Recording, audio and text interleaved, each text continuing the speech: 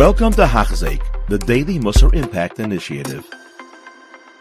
In today's Limud, the Mesilas Hashem brings down an amazing story, which I think is instructive for us in our Avodas Hashem. So, without further ado, the Mesilas Hashem is talking about the Chelke HaPrecious, the different portions of Precious, the different aspects of Precious. And as we have discussed so many times already, that Precious, the idea of abstaining, is not just abstaining from Averos, that's already all the way by Zahirus, and not just abstaining from thoughts or even rationalizations of Averos, that's already Nikios, but from abstaining from something that might lead to something, somehow to some sort of Avera.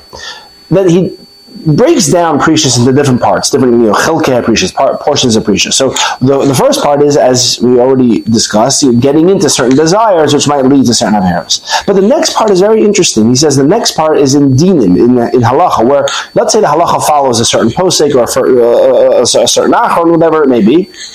But I've gone through the sugya, and I just, what can I tell you? I just see the sugya another way, and that's how he puts it. That when you're going through the topic and you yourself see it a certain way, and of course there are Rishonim, Achronim, whoever it is on that side. Precious would dictate, well, I should follow, even though this is not the accepted psak, but if the accepted psak would say that this chicken is kosher, for example, but what can I do? I see the sugi a certain way, and the Rishonim would say that this chicken would be treif. Okay, I'm not going to eat the chicken. Okay, and then he talks about it and brings a story. So I want to, break down this, and then we'll talk about the story. So the question is, how is this precious? What does it have to do with Precious? We said is I don't want to do something that might lead to an Avera. What is this? How is it leading to any Avera? I mean, the halacha is very clear. The halacha is that this thing is kosher. So, okay, you see the sugi or something, but how is that Precious? And I think the pshat is that it's not that it might lead to an Avera. The halacha is very clear on the matter that this thing is permitted. But again, Precious, we're at the point where a person is at this Avas Hashem, this love for Hashem, where I'm just trying to do everything I can for Hashem. Now imagine, let's translate this into a real life, flesh and blood relationship, where a husband and wife, and the husband or the wife knows, that they know that their spouse has asked them in the past, please do or don't do X, or we're in Precious, or please don't do X, please don't leave your socks on the dining room table. I don't know. So something that I find particularly gross. So, okay, they asked me to do that. I want to. So, Precious is something that even though I know it's okay and that my spouse has never asked me not to do, but it's similar enough and it's close enough, and my logic would dictate that, deep down it might be bothering them. Now, it might be something that really is fine and is normal, and this is the way people run their households, and that's really okay. But deep down, if I really understand my spouse and I can extrapolate from other requests that have been made in the past, this is something that I would refrain from also. So in other words, this aspect of Precious isn't that it might lead to some sort of Avera, but rather this aspect of Precious is that if I really care about the relationship, I will be very careful in this other area that my spouse has already told me is okay. My spouse has told me this is okay, but still, there might be an aspect that my spouse doesn't really appreciate, and therefore I'm going to refrain. So with Hashem also, I know the halacha is that it's permitted, but I see the sugya a certain way, and how could I do something that, so to speak, is against Hashem? Okay, and then he brings down this fascinating story, which I think is particularly instructive. So he says, I'll give you an example of Precious. So Precious is, he has this story in the Gemara. Hold on, got the page. He says, Mar Ukva says, I